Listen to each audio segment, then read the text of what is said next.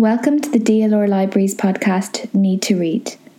Recommended reads from those in the know. Today I'm talking to Eva Kenny. Eva is a writer in Dublin. Her fiction, criticism and essays have been published in The Stinging Fly, The Irish Times, Art Forum, Freeze, the LA Review of Books, the Dublin Review of Books, Imma Magazine, Flash Art, Kaleidoscope, Brand New Life and Persona, amongst others. She holds a doctorate in literature from Princeton University and is at work at the moment on a debut collection of stories and essays. She is also currently running a reading and writing group at the Irish Writers' Centre, looking at the work of Irish women writers called Normal Women. So Eva, you're very welcome. Thank you for joining me today. Thanks, Hayley. It's nice to be here. It's nice to be anywhere at the moment. It sure is. It's nice to have you and see a different face. Yeah. and a new face. Yeah. And a lovely face. And a face. So I first met you when I took the first round of your course at the Irish Writers' Centre last year, which feels like ages ago.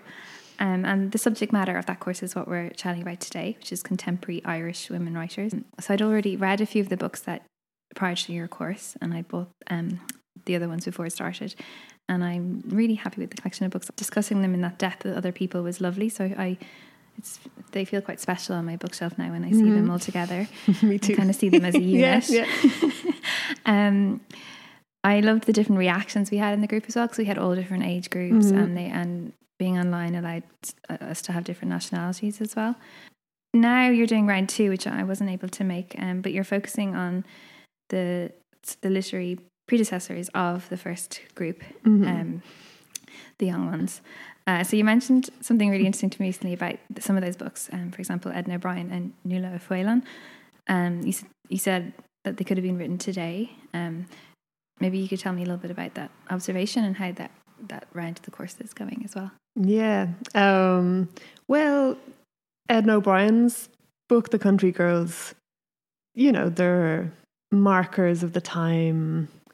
But it's a book that, I think... Maybe that's not your key observation. This part is going to be edited for sure. Well, no, I think there is something about the sexual morality of Edna O'Brien's book, the depiction of friendships, the characters, and Well, I'm trying to think if it could have been written today or if it was very, very, very specifically written in the time that it was written in. Maybe you said that off the cuff to me and I made it an intro question. Yeah. Well, okay, so the reason for doing the second course, the first course at the Irish Writers' Centre, it was supposed to be called Normal Girls. Because I was going to ask, so it came from Sally Rooney's book. The idea, or it came from the title of Sally Rooney's book, Normal People, and something that was occurring to me in the reading of these books. So in the books, and so the books on the first course were Exciting Times by Naoise Dolan, Sally Rooney's Normal People, Don't Touch My Hair by Emma Dabiri, Notes to Self by Emilie Pine, Constellations by Sinéad Gleeson, and This Happy by Niamh Campbell. So 3 novels and 3 recent books of essays, first-person narrative. Emma Dabiri's book is part memoir, part sociological history. But there's something that came up in all of the books, which was the narrator in the novels or the first person in the non-fiction books seeing themselves somehow outside of a norm of Irish society, or outside of a kind of normal, conventional set of relations, set of accepted codes, set of family structures, and so on. And so for various reasons, to do with sexuality, to do with race, to do with health, ability, disability, status as a mother or not a mother. It seemed that what is normal in Irish society was defined by an extremely close and rigid set of rules. And part of the reason that I wanted to read these books is because I had moved back from living outside of Ireland for 12 or more years, and there was this explosion of writing by Irish women, and there were just so many new books being published, and it seemed as if this dam had burst, and all of these women, helped enormously in fiction by Sally Rooney's huge success of her novels, but even within the domestic market, books that may not have made a kind of like huge global impact.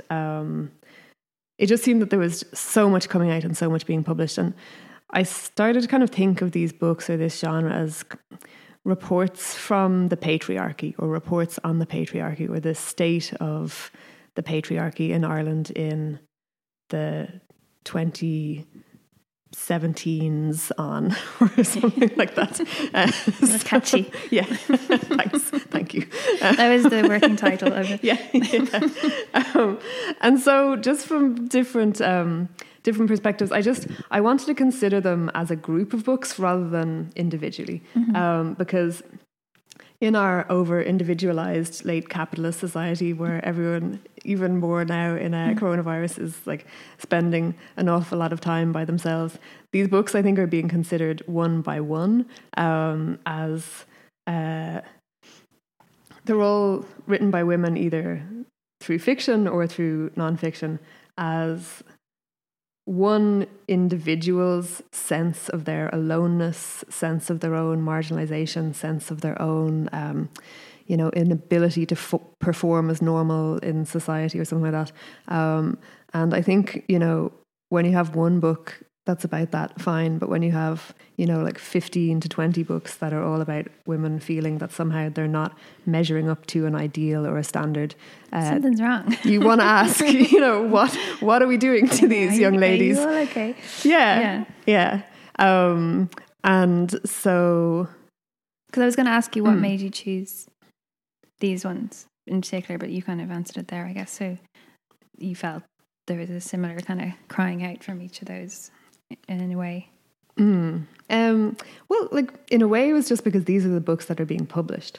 So these are, and they're the books that are being published by, I'm not a snob about literary fiction versus popular fiction versus, chick lit or women's fiction or whatever. But they're also the books that are being published by very reputable presses. They're reviewed, they're taken seriously, they're works of literary fiction or literary non-fiction.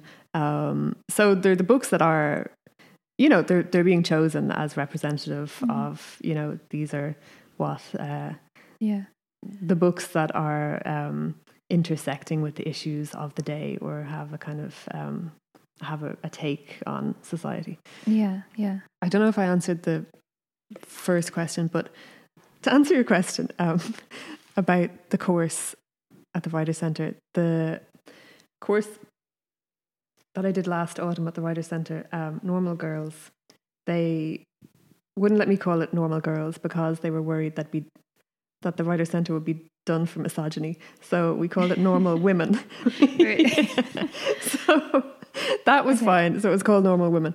But the books that I chose, they are books about girlhood, or to a certain extent, the novels are Bildungsromans. So they're a coming of age novel in this happy, normal people and exciting times. And Notes to Self, Constellations, and Don't Touch My Hair, they're about girlhood.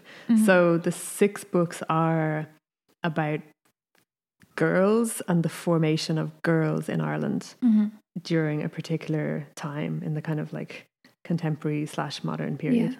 And so each one of them, whether that's through describing scenes from their youths in Don't Touch My Hair, Emma Dabiri talks about growing up in Dublin, Emilie Pine talks about her youth, and Sinéad Gleeson talks about her youth. And then in the novels, it's like they're like these coming of age stories. So the sort of the moral education and sexual education and kind of growth story. And so there is something, I think, particularly in the novels that, I mean, I was interested in all of them, but I'm interested in how that particular form of novel takes place in the present. What we see these characters learning, and what is particularly Irish about those stories. So will we start maybe with we'll do a little bit on each of the books. Yeah. So which book should we? Will we start with Normal People because I mean, it kind of seems like the obvious place to start. Why not? Yeah. And that's the first book we did in your course as well. Yes. So it was first purely for the reason that I thought everyone would have already read it. Yeah. So it didn't require a huge amount of lead up time because, the sign up and the first class are like quite close together. I mean, I really don't feel qualified to say something about Normal People that hasn't already been said or written about. Or that's what I wrote down. What can we say about Rooney that hasn't already been said? Yeah. I did love that Niamh Campbell mentioned, she said a phrase, Rooney sphere in her article. That was funny. But it is kind of like, once she got published, it kind of just drew attention to all these Irish women writers, which is great, But I suppose then a lot of them suffer the comparison thing, which has also been talked about loads. Yeah. Well, I mean, I think also when we did the course last fall, it was after a summer of, Normal People, the TV series, was sort of the biggest thing to happen in the country, if not the world, during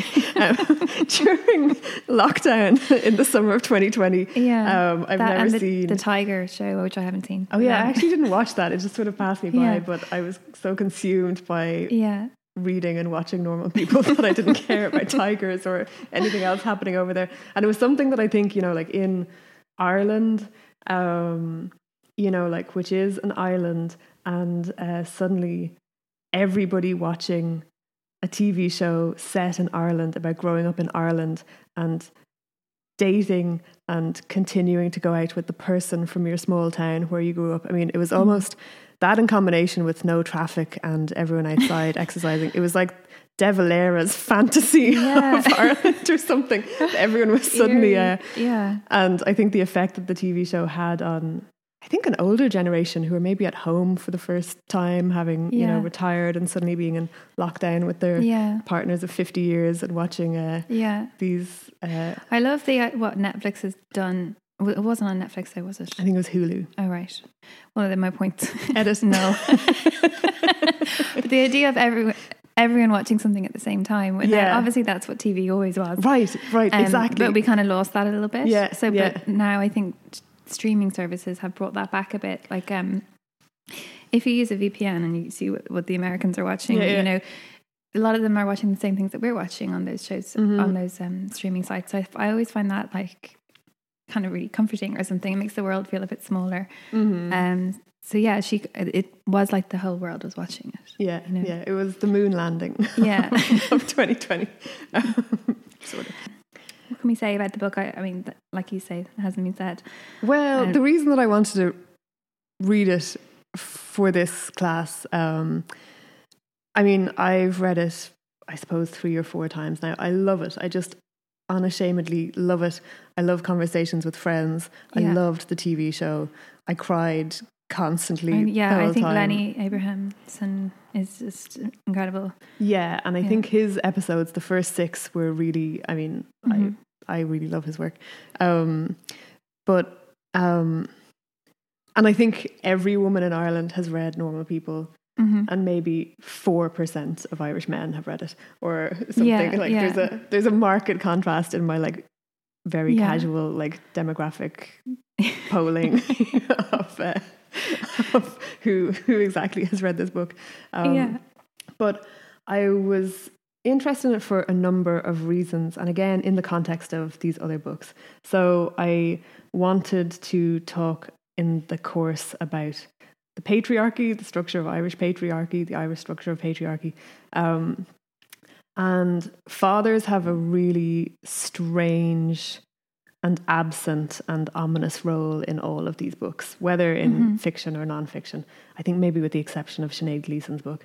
But does she have a nice dad? Does she? I can't remember anything about him, which makes me think that he... Well, I suppose... I don't know. I just, because I was, like my spidey senses were kind of attuned to looking out for fathers in these books after a certain point, and I just don't recall that being on my radar in Sinéad Gleeson's book. But I just... they're not mentioned in the other ones, are they? When I think of Exciting Times, I think I know her mum was in the... Yeah, the father in Exciting Times is a very remote figure who I think occasionally will come to the phone for a word. The character, the narrator in Exciting Times, lives in Hong Kong, where she's a teacher of English as a second language and has a close relationship to her mother and a warm relationship to her mother over the phone, and her father is very, very absent. And in Normal People, there's a much more ominous version. The father, so there are no fathers at all in Normal People. Marianne's father is dead. He was a violent, abusive alcoholic, and Connell's father is not on the scene. He's raised by a single mother, and so the structure is neither of them have fathers. There are two sons. So Marianne has a brother who's also violent, abusive. The treatment of the sons in the novel compared to the treatment of the daughter interested me. So I think to me there was something very accurate in that depiction, although not always to such an extreme. But I think the treatment of male children versus female children in Ireland, and maybe this is a huge generalization, but I felt that Sally Rooney captured something of like, he's the boy, give him the big potato, or like, give him an extra chop. Like the relationship between Marianne's mother and Marianne, she's extremely cold. There's a very punitive, distant, nasty relationship that sort of culminates in her, being ignored on the street and being sort of evicted, and the relationship we see kind of coming to an end, compared to the relationship that same mother has with her son, which is a much more kind of protective and kind of creepily enmeshed and sort of protective role, where the son has sort of almost stepped in to fill the father's shoes in the father's absence. And then the treatment of Connell by his mother, which is so affectionate, so close, so warm. But there was something about that set of relations that I was interested in, because we do see it across the other novels as well, where the girl is sort of she's outside of that set of relations, and she's sort of outside. There's something very tribal about it. She's defending for herself, really. Yeah. And she's unwanted, unliked. She sees herself as cold, as being unlovable, and so forth, in this way that is clearly a product of her treatment by her parents and within her own family. And then that's the model relationship. But I think in a lot of these novels, it's the same in Naoise Dolan's book and the same in Niamh Campbell's book, but this sort of like early childhood model of relationship becomes the template for the first relationship in each of these novels that then has to be kind of worked through, and ultimately I think the characters all come out the other side of this kind of first relationship that mirrors this like sort of like not very warm or not very kind of secure first set of relations that we see. Yeah. And I mean, in the case of Marianne, you can't blame her for being a bit messed up, obviously her own life, but also going through school and being ignored and not having friends, and what that would do to you as an adult. So you kind of get the sense of her, and maybe with Niamh Campbell's book and maybe Naoise's as well, they're experimenting with relationships. They're trying to see how much they can take, or they're kind of like not present, they're like observing what's happening to them. Yeah. And because they're used to kind of, well, I don't know about the background of the other characters as much, but they're used to not having sort of the most normal, healthy relationships. Yeah. But then I don't know who does either. So yeah. If it was all just easy, then that wouldn't make for great, interesting literature. Yeah, literature. I think she's just so talented and able to sort of toe the line between very sort of popular fiction in that it's easy to read, but it's so like insightful and fun and clever as well. Yeah. No, I think she has a lot of psychological acuity. I think there are things about the novels that are like very easily consumable because they are about friendships, romances, early romances. Yeah. But then I think there is something very deeply observant that rewards rereading. And make the characters feel so real as well, which doesn't always happen. You don't always. I can't always envision the character. I feel like her characters are so strong. I felt like I really could sense them. Yeah. Well, I think that's true, and I think it's true when you're reading them, and I think it's also proven by the roles created in the dramatized version. Like, it's probably reinforced that as yeah. They just definitely seem to come to life so. Yeah. They just sprang into existence, and those two actors were able to. Especially like the country boy thing. I've heard other country boys say they really related to that experience of coming up to Dublin. When a friend of mine told me that that scene where he's waiting for the bus, whether he's going back to college or going home, I can't remember which way, he just like, that was like out of his life, like just that waiting for the bus in, Offaly to go back to Dublin, and you just see everyone at this station. So there are lots. I know that's a very simple like idea, but it like that kind of feeling lost in Dublin, and the whole Trinity thing. I think people love in Dublin, especially reading about that. Yeah. Well, I mean, like the novel is very, very neat and symmetrical in how it just flips the scene, and suddenly Marianne is completely fluent, like confident, conversant in this much more cosmopolitan society, and Connell, who has been the kind of popular guy back home, is out of water. Although he still goes on to like be amazing, so it's kind of annoying. Yeah. I mean, there is something, like I will say about the end of the novel. If there's something that I didn't find convincing about it, it's that Connell is the writer who goes off to New York at the end, and not Marianne.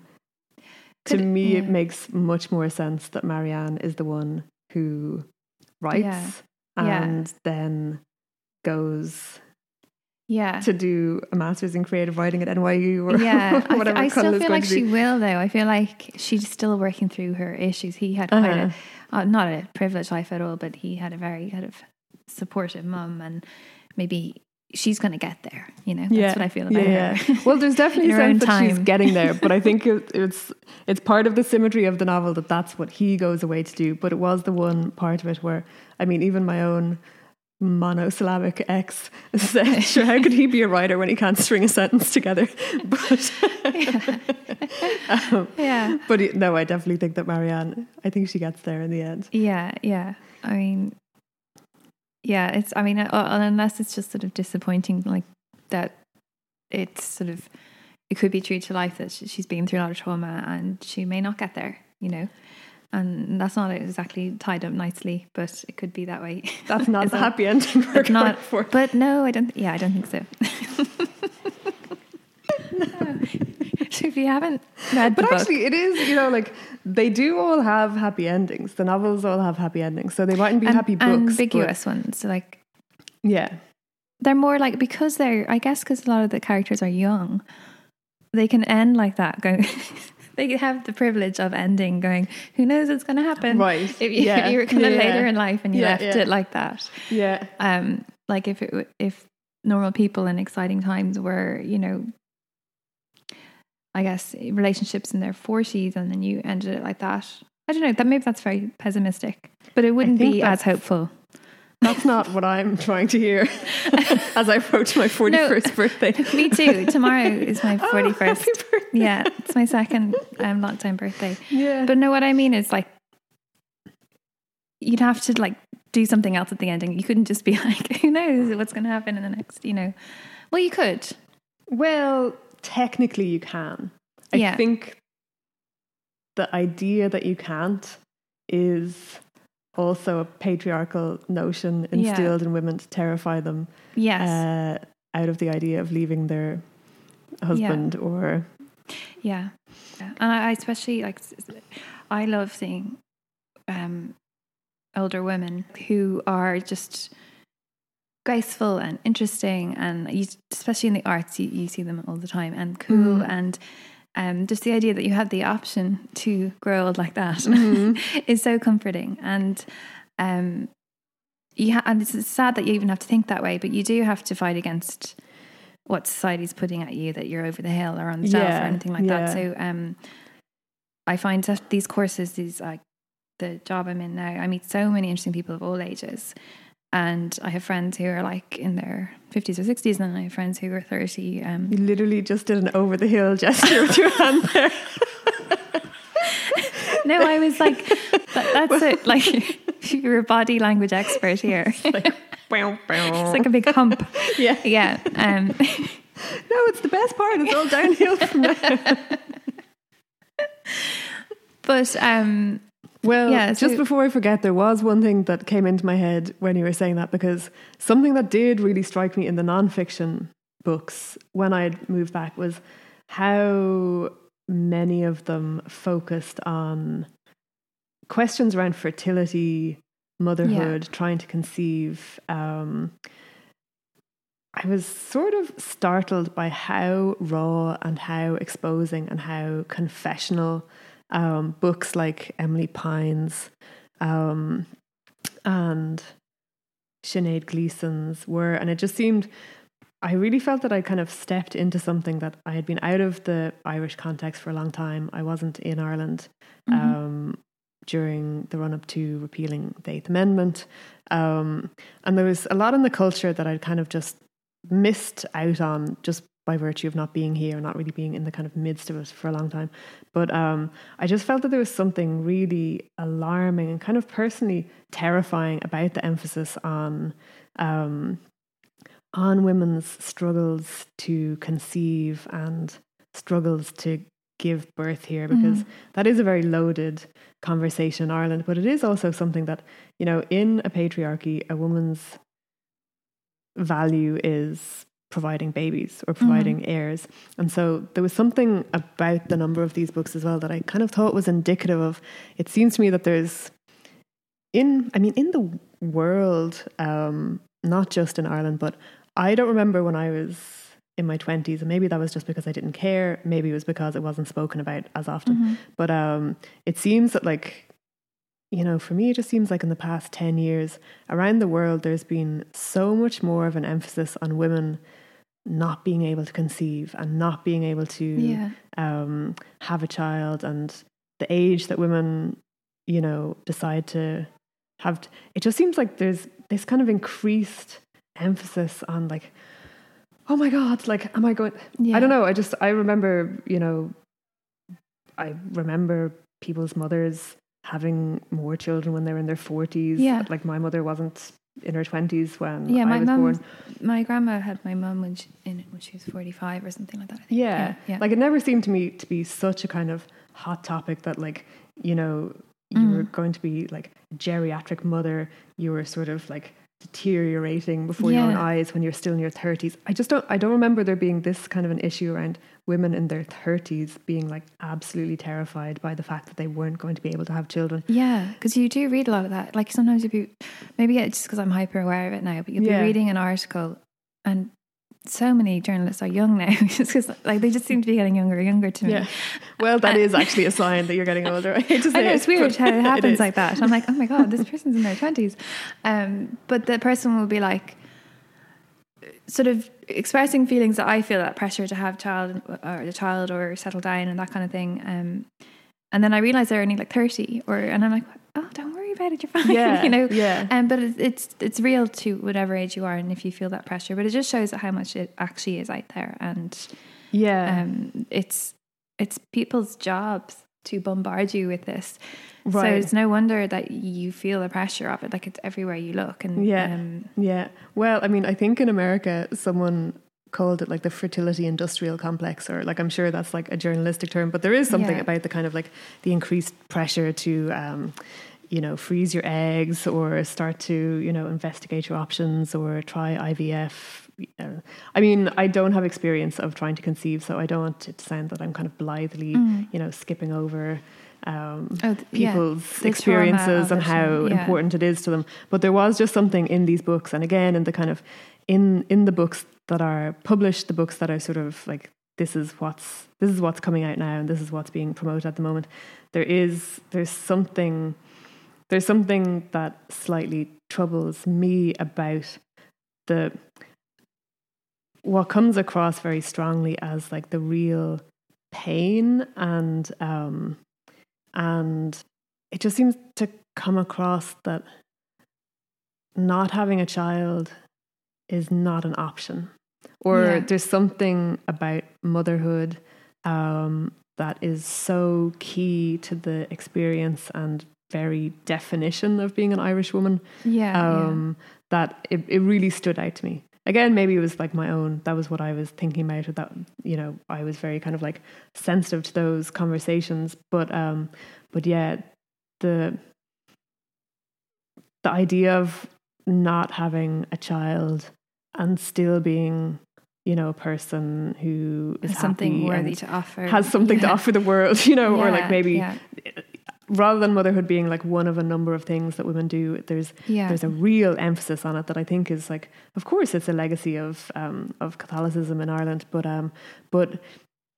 I was surprised by the degree to which it came up in books that were by very, very, very accomplished women, or very it's not for me to say, well, why do you want a child, you shouldn't want a child, or anything like that. But just know that it's not talked about as much, the option of not, and it maybe should be, not that it should be pushed more, but like just to be aware. Like I think Emilie Pine talks about it a lot in her fertility journey in that book and of her essays, and she said a kind of really interesting thing about how like all her life you hear like the nuns put the fear of God in her, like that if you have sex, unprotected sex, you will get pregnant straight away, and maybe you would if you're nubile, fertile young thing, but like then she finds when she actually wants to have a child, it's actually really, really hard. You have to like have your calendar out and timing and all that kind of stuff. So I don't know if the conversation if it was presented in a different way, that like it actually can be hard to get pregnant,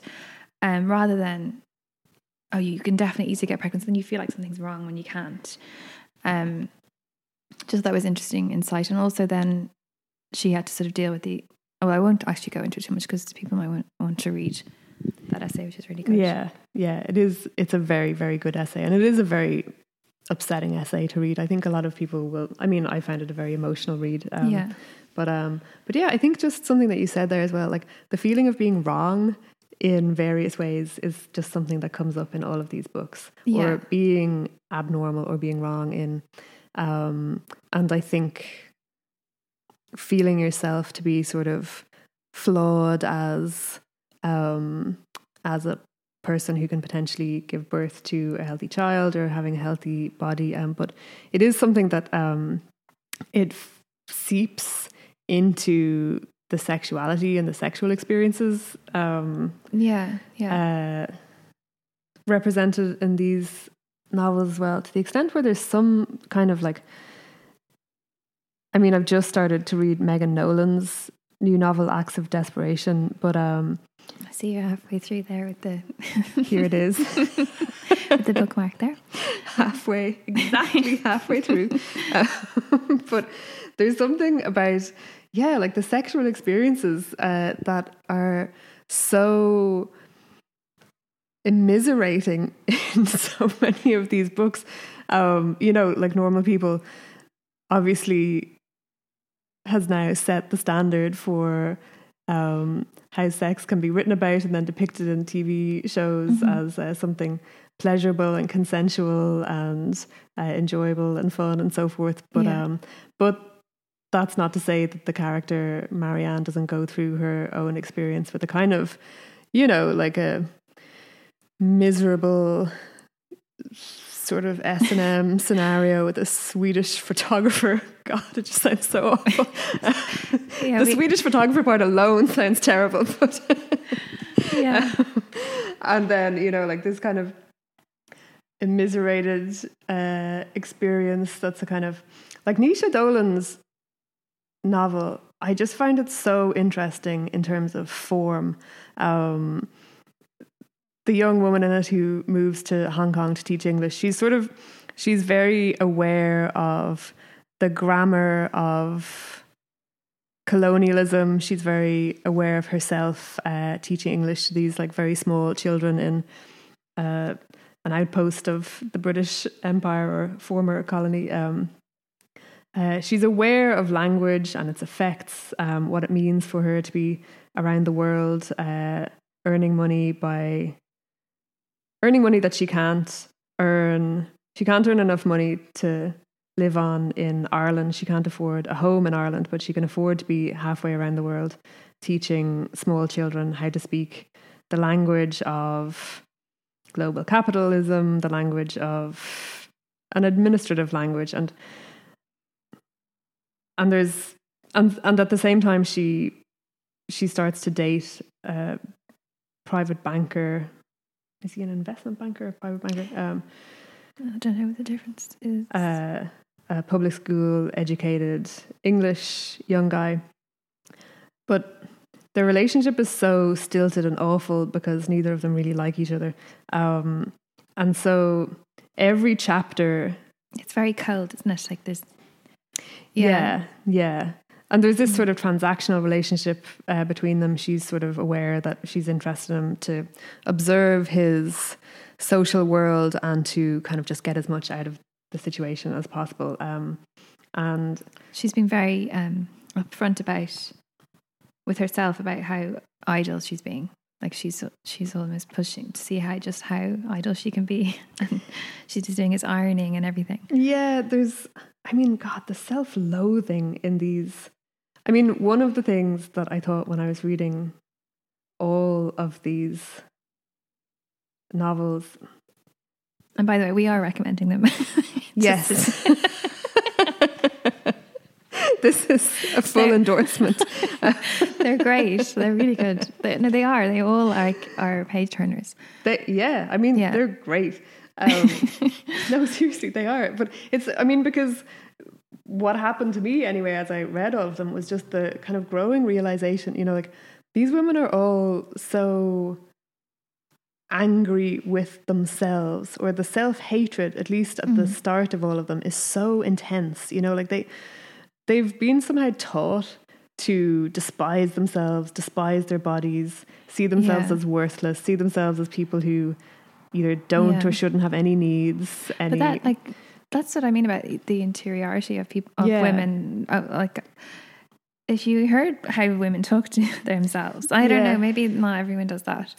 Well, I don't think all women do, but there's something, again, it's just the quantity of them that makes me wonder, okay, either only these 6 women feel like this, or thousands and thousands more women who are buying these books also feel like this and things like this. And then the anger that they feel towards themselves, that's expressed through, starving themselves, or Swedish S&M practice, like having these kind of like dangerous sexual practices, or consensual, but consensual in a way that's sort of they don't leave you feeling like the consent has been kind of comfortably arrived at, if that's, I don't know if that's something you can say, but the anger isn't turned outwards, and that sort of made me sad about quite a lot of them, because maybe, I don't know, it just seems that there's something really individualized about all of that pain being turned in on themselves that if it could all be turned outwards against the structures or the systems that have formed them in this way, there would be something more communal in that anger, or there'd be something more. Does that make sense? Like, it's like seeing. Yeah. And I think maybe that, like, just the fact that these women are writing this way. Yeah. I think it might. Yeah. I don't know. Somehow it might be a slow kind of movement. Yeah. Of getting. Yeah. And especially me. Did you say Megan? I can never. I say Megan. Megan. Which I haven't read yet, but she's sort of doing a similar thing of accident separation. So it's in a bad relationship where she's sort of self-loathing. Following the guy around, and just being very honest about. As I haven't finished it yet, I can't say if the relationship actually turns out great in the end, and he turns into another reformed Connell kind of character. Goes up to NYU or but there was something like I wanted to group them together for that reason, because I thought there is something about a group, a sort of solidarity or a kind of communal aspect to this experience. Thinking about it as an experience that many women have through various forms, like whether that is growing up mixed race in Dublin in the 1980s and being treated badly for that reason, or whether it's a certain type of treatment at the hands of doctors if you have a kind of like chronic or ongoing illness, or for whatever reason. There was something that made me so sad about all of these female characters individually taking the kind of burden and responsibility and guilt and shame of Irish society onto themselves and dealing with it alone. Shame, that's the big one, isn't it? Yeah, that seems like it can only be remedied by a kind of like a much more social and communal understanding of that and the structures and systems that keep these affects in play. That's great. Yeah, maybe that's one sentence that doesn't have to be edited.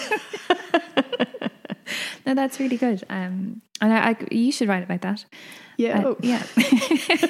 Actually, I do, because I owe an essay on this to the editors of the Dublin Review of Books. But that's why I'm deferring by constantly now Normal Girls 2 at the Writers' Centre with Edna O'Brien and Nuala O'Fuelon and Kate O'Brien and Mary Lavery and Maeve Brennan and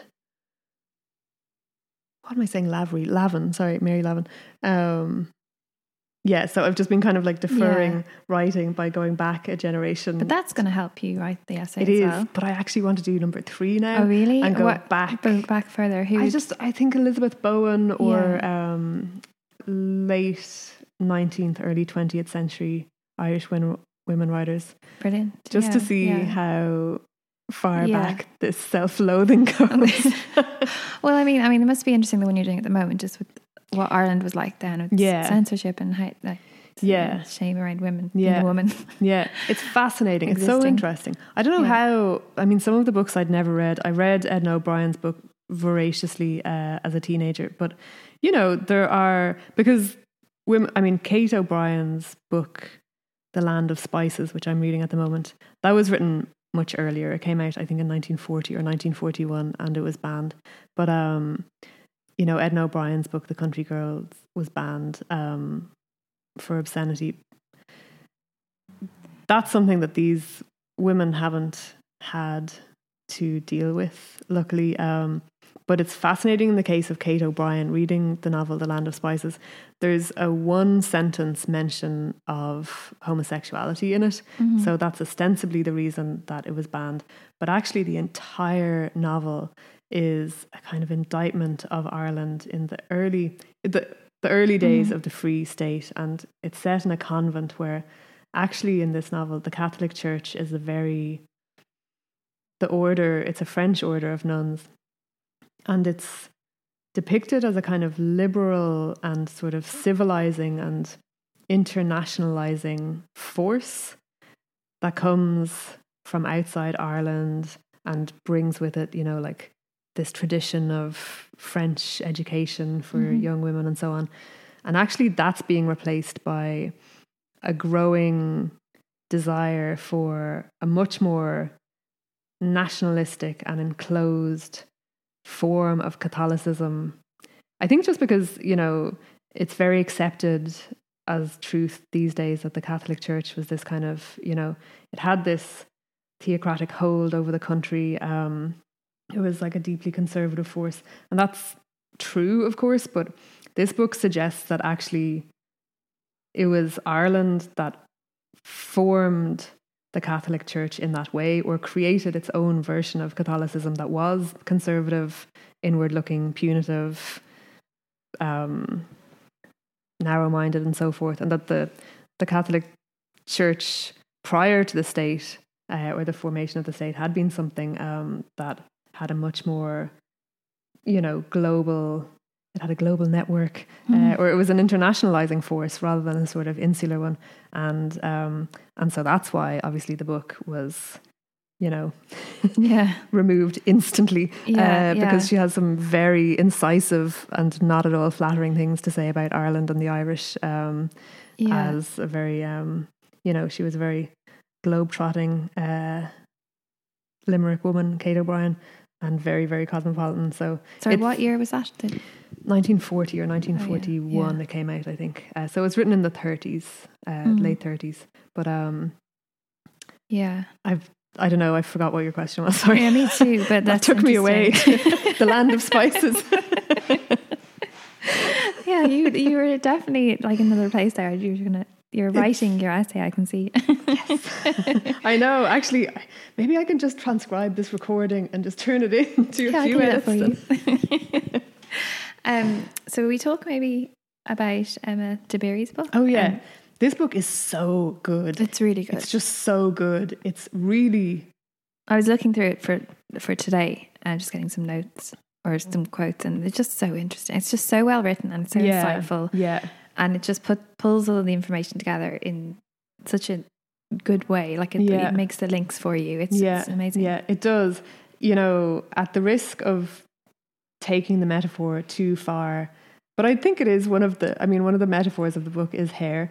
But the way she weaves memoir, fact, history, sociology, political thought, political theory together, it's so skillfully done. And it's something that as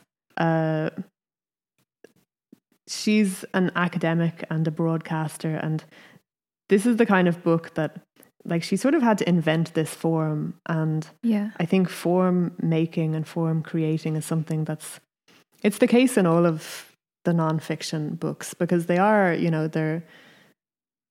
they're types of essays or types of story or types of thinking about writing the self that I think Ireland, there's more potential here to kind of come up with, like, okay, this is going to be this kind of book, this is the sort of thing. I don't think the stress around disciplines seems to be as present here, maybe, or maybe it's changing everywhere, but in Don't Touch My Hair, so maybe for people who don't know, so Emma grew up in Ireland, in Dublin, but her mum is a white Trinidadian. Her dad is a black Nigerian father, so she talks about... I don't think her mum is Trinidadian. I think her mum is white and Irish, and I think maybe her stepdad is Trinidadian. Okay. But I think her mum is white and Irish and her father is black. Okay. Yeah, and then she talks about a memoir of what it's like being one of the only black kids in her area and in school. But then she, as you say, weaves it with sort of history of colonialism and how black hair has been used as a weapon against black people to make them sort of hate their hair, which was normally a source of pride and culture and history. And so she kind of, it's almost like her next book kind of is about what white people can do next, but I really feel with this one she's presenting it to you in a really, like, this is the history of it, like, this is what's wrong, this is what's been done, this is how it manifests like in day-to-day life, and this is why there are like cultural appropriation and why that's wrong. And it's really informative. Yeah, it is. It's super informative. And I think so. In the first part of it, as I remember, she talks about her own upbringing, and she talks about hair as being one of the ways that she felt herself to be very, very different from her white peers growing up in, I think, Rialto in the 80s. And then she extends that to talk about hair as being something, that has its own history within the Black community, degrees of curliness or not curliness and straightness, and what's thought of as good hair and what's thought of as bad hair. But I think for me, just when I thought it was going to turn into this kind of banal book about optical representation, I never saw anyone who looked like me growing up. And so I felt left out. And so I would like to see more people who look like me, or, something like that, which, there's a place for that argument. And again, it's not for me to say how people should feel about representation. But then so that would be the kind of like girl boss pantsuit, neoliberal, like lean in, version of the book that sort of was a little bit what I was expecting. But then she just goes completely galaxy brain and does nothing less than sort of like explain while completely undercutting the entire system of Western European metaphysics since the Enlightenment, and just kind of explodes it. You're just like, what?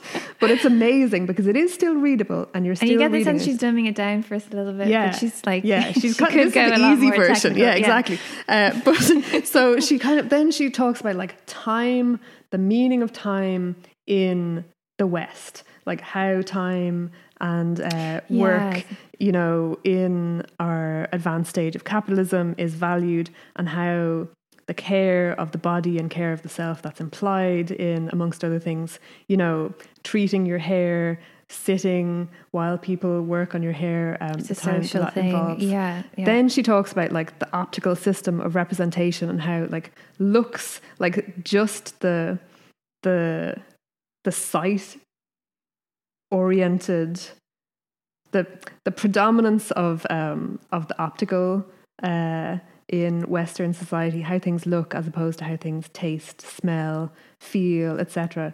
That's a Western construct that comes from, I actually can't even remember now where she locates it, but I think it's just brilliant. I mean, it's the kind of book where, because she was and is an academic, but she an art historian as well.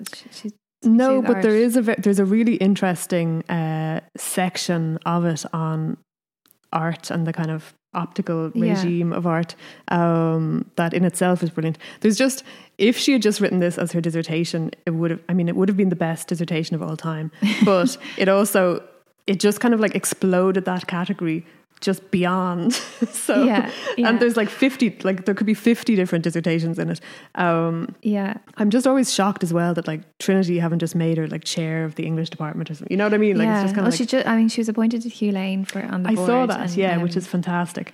I'm sure she's on loads of their boards as well. But it's just such a brilliant book, and it really, like, it is difficult, but it rewards reading because you just learn so much. And those books are important that place our Western European context and the colonial. Oh, I'm remembering now what the art historical thing is. I think she's talking about the.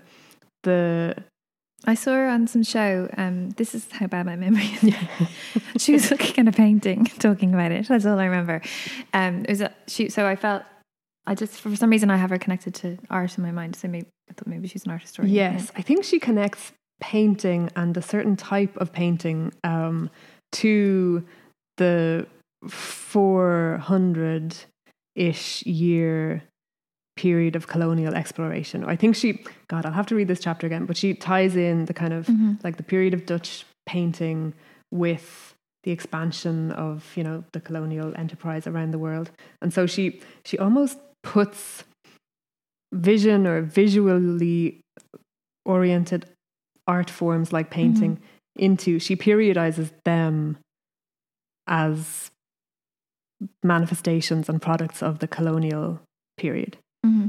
Anyway, I can't do justice to it. You're like, I can't remember, and then you come out with that while I speak. But it's just that, you know, even I think in the class when we talked a lot about the body and how the body comes up in this book and Notes to Self and Constellations, and then one of our colleagues in the class, Margaret, pointed out that even this script on the cover of the book is, you know, it's this hair, it's the curly hair, which is a nice touch by the designer, but there is something about how in all of these books not like the body is doing the writing, but the body kind of like takes its own form, or the books are formed through these experiences of the body. But yeah, I think, you know, in conclusion, you know, this book, which is ostensibly about hair, I mean, it's so much more, but never loses it, because hair does become this way of just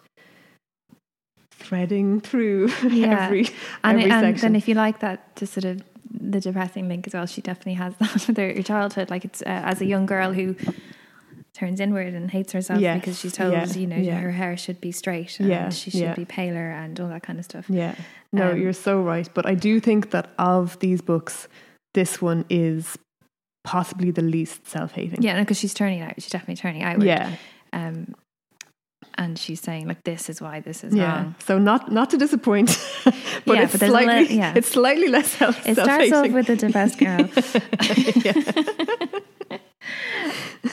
No, she's so. I can't wait to read her next book. I think it's out, or it's nearly out. I think it's coming out at the start of April, maybe, or I saw something about it on Twitter. Yeah, I think I saw the copies she has, and then Sally Rooney obviously has a new book September.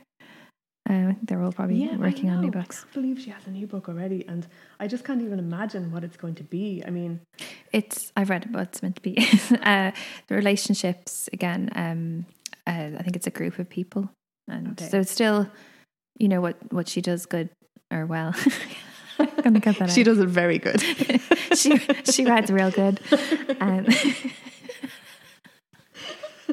This is why I don't write. This is all priceless. I don't want. I've had 2 coffees. I think that might be. Should be just. This should be live. Yeah, I think there's probably like 4% of me sometimes when I think about these books, and it's obviously a projection and it's what I'm thinking about myself, but sometimes I'm like, oh, don't be such a sap, you know, like, because there is, you know, there's something that like it's an outpouring, and it's an almost traumatized outpouring of something that's been repressed and something that's been held in and hasn't been expressed in literature in Ireland to this degree, I think. Because there is something in the books by the older generation of women that we're reading at the moment. They're sole women amongst men, and literature is such a male enterprise at the time of these other, like in Nuala O'Faolain's books, or and her book's heartbreaking. Is it? Are you somebody, or is that it's fantastic. I mean, I'd heard it was, you know, I think I was a little young for it when it came out, or I didn't, but I really, really appreciated it. And her writing is so beautiful. And again, just seeing that, you know, like she has a terrible alcoholic father, and then her mother is just absolutely miserable, and her mother drinks as well. And I read that when I was, I think probably too young to understand it properly. And my memory of, I just feel like she's in a cold house and there's wind blowing and it's dark at lane. The poverty, and she's saying we're not even that poor, but just Ireland was so poor that like the bleakness and the emigration and the world of work and the world of literature is a male world. That's the point I'm trying to make, I suppose, or just in this particular instance, the women who are writing in an earlier generation, I think it was an earlier, I think to be a successful woman writer, there was a lot of, it seemed as if they're always the one woman in the company of men. And there's something about, I think, a particular, maybe sort of earlier form of feminism that involved one woman being successful, being accepted into a male world on the condition that you're the only one. And then I've found a term for this on the internet now, which I love, which is like being being a pick-me girl. Because being a pick-me girl online is kind of like saying, like, why don't you give your boyfriend a back rub when he comes home from work? Yeah. It's like the kind of thing that, according to this definition on whatever Reddit I was reading late at night. That's really specific. Yes. It's like a girl or woman who will say whatever it takes to be accepted by men. So to spend time in the company of men, you'll like put down other women. And I think Jane Austen has a brilliant line about this somewhere as well. But that, I mean, that's probably, that would stem from not knowing how to sort of own your thoughts and be your own person and project that as well. You know, so you're kind of, you'd have sympathy for that as well, you know. Yeah. No, well, yeah, I mean, to a certain extent. Yeah. But I think, and this is not a criticism of the female writers of, you know, generations before. I think there's much more of a sense in these newer books that these women are writing for women, not exclusively for women, but I don't get the sense that to produce literature now you have to see yourself as being like a kind of, you know, mini Martin Amis, or like I don't think the same things are at stake. Yeah. I don't think your success rests as much anymore on men's choices. There's actually maybe I'm deluded. No, like Megan Nolan wrote a great article in The Guardian that I like, that I really liked, and it's about, I might actually read a quote from it because I found I thought it was really pertains to what we're talking about. But so she loves Karl Ove Knausgaard, who I love as well. I just loved his books. My whole family, there was one point where we were all reading one of the books, just passing them around. I mean, there's so many of them. I think there might be 6. I think it's 7. Is it 7? And I've dropped it. I haven't read the last 1 or 2. I find it hard to finish anything that's that long, like series or whatever. I need to take a break. But so she writes very raw stuff, very vulnerable. She talks about her own emotions and behaviour in a way that maybe a lot of people probably wouldn't, because it can be embarrassing, but then people love to read about it, you know? So she said of reading Karl Ove, she said she had, this is from her article in The Guardian, I had at that time begun to write essays which I hoped were literary in style, which felt cripplingly humiliatingly feminine in their subject matter. Unlovely accounts of abortion and sexual jealousy, the objection of being a woman who desires men. I was struggling towards something, an avoidance of villains and heroes, victors and losers, and a rejection of the idea that female pain was pretty or somehow inherently virtuous. I had the feeling that there was something there worth striving toward, but the embarrassment and yes, the shame was holding me back. And then, relating to a particularly shameful incident that he shares, she says, I read all this sitting on my balcony in Athens with my hand to my mouth and appalled tears streaming down my face. Whether this episode or anything in Knausgaard books actually took place mattered to me not at all, so much as his ability to get inside the essential truth of things. I wasn't just reading an account, perceiving the experiences of another person, but actually living inside them. What he had done was not to merely observe, but to render a life with such precision that I could feel emotions that were not my own as I read it. All my life, events have seemed flexible and unknowable, whereas feelings seemed to me real. They had the dramatic and concrete force that events lacked. I began my own novel directly after reading A Man in Love, and took in almost nothing but Knausgaard while I wrote. The grandiosity of his project, its completism, provided me with much needed permission to go into the emotional minutiae I find most interesting, and yet have feared all my writing life is trivial, unintellectual, and altogether too feminine. It turned out I needed this great chronicler of masculinity to set me free.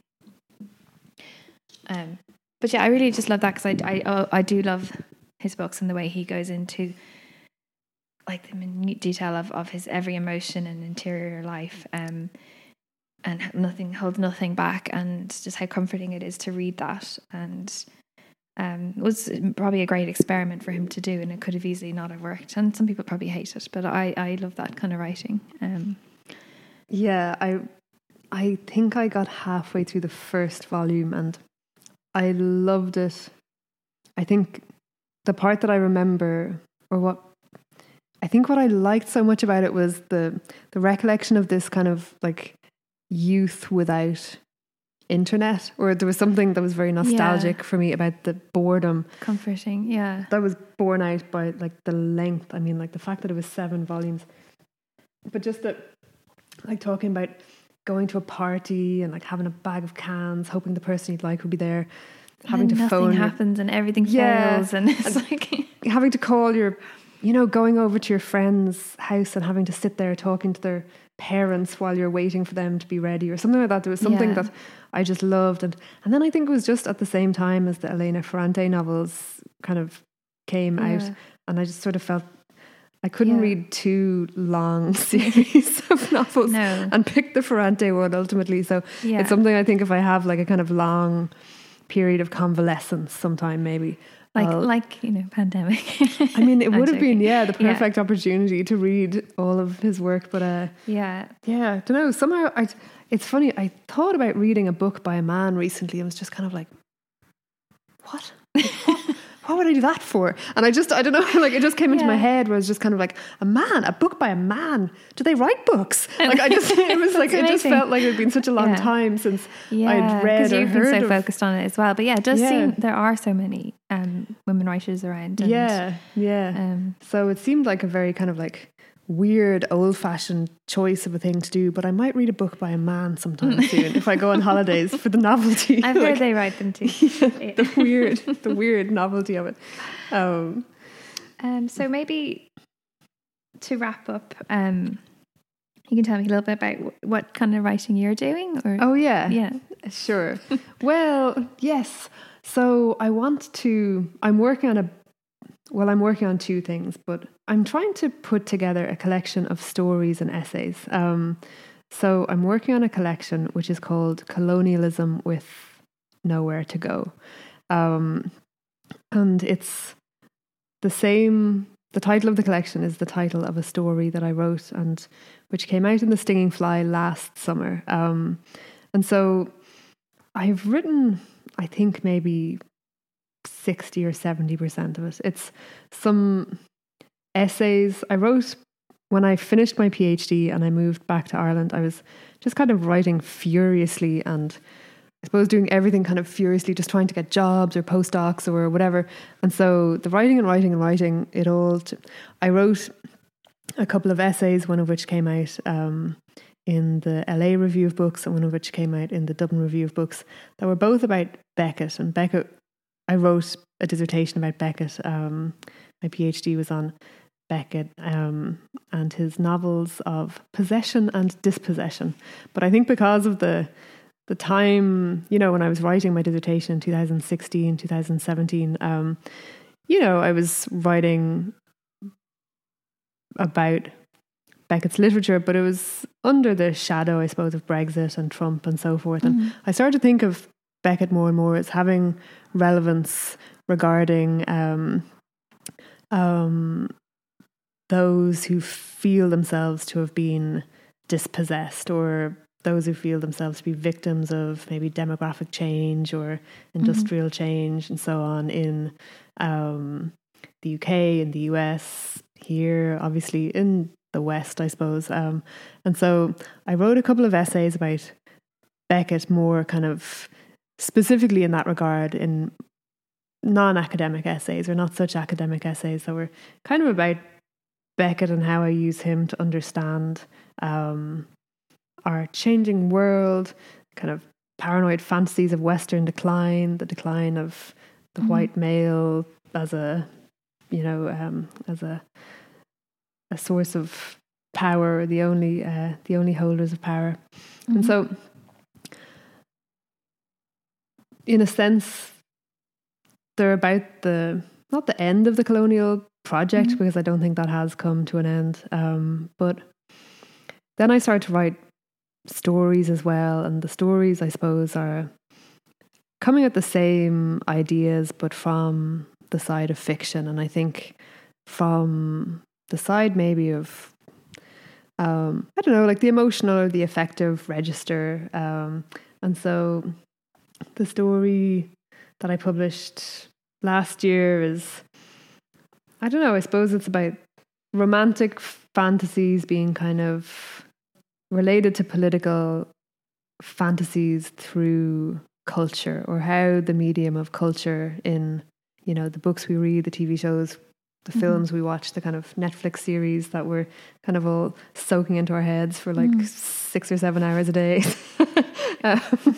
You know, like how that acts as a medium between ourselves and how we feel and our lives and our feelings and our emotional worlds and the political structures that we live in. If that doesn't sound gripping, I don't know what does.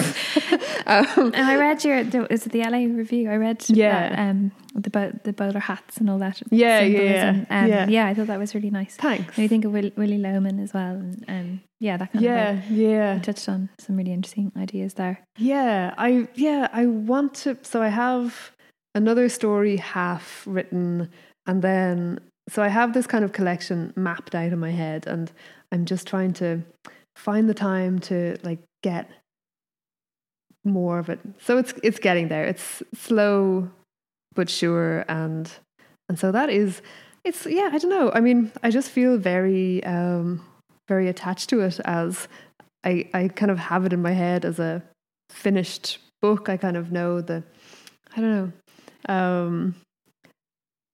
For me, it exists. It doesn't exist for anyone else yet, but for me, it's a real thing. And then, I mean, there's a novel that I have worked on a little bit and have been kind of like, but I kind of figured that the collection would be an easier thing to put out first, just because I've just made more headway with it. Yeah, well, I mean, you're very observational and you've expressed yourself very well today with regard to these books. So I'd love to hear your thoughts on that. So you definitely should get it done. Thanks. Thank you.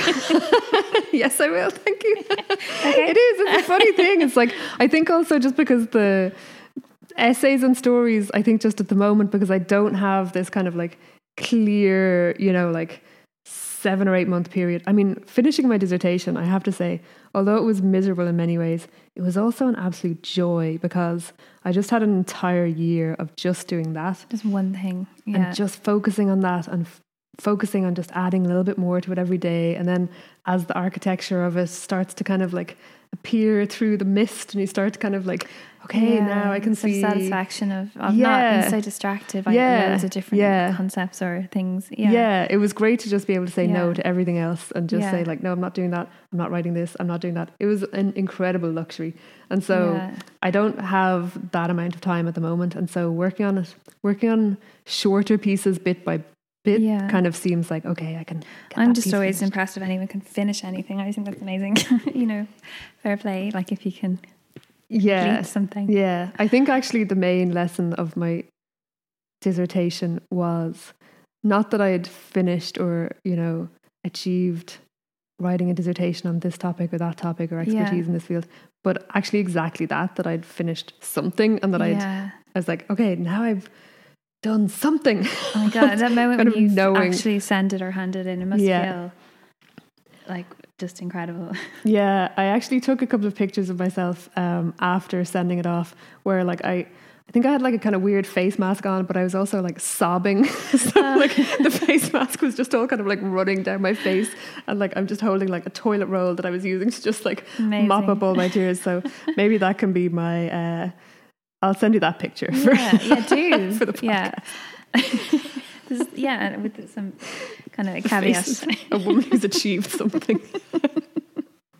And maybe you could come back and talk about Beckett one day, because oh yes, I'd love to, because I really haven't read much of him at all, and maybe you could do a sort of an intro beginner's guide. I love him. I just love him so much. I mean, it's funny, because I thought I'd go through a real period of just hating him after my dissertation. But it's funny, even though he's, you know, a very difficult writer in many ways, I just really love him. And those photos of him in Paris, he's just so striking and amazing looking. There is that too, yeah. That wasn't my only motivation for the PhD, but it's a good way. It's a way in. Okay, well, thank you so much for talking to me today, Eva. Thank you. And best of luck with your writing. Thank you very much. You too.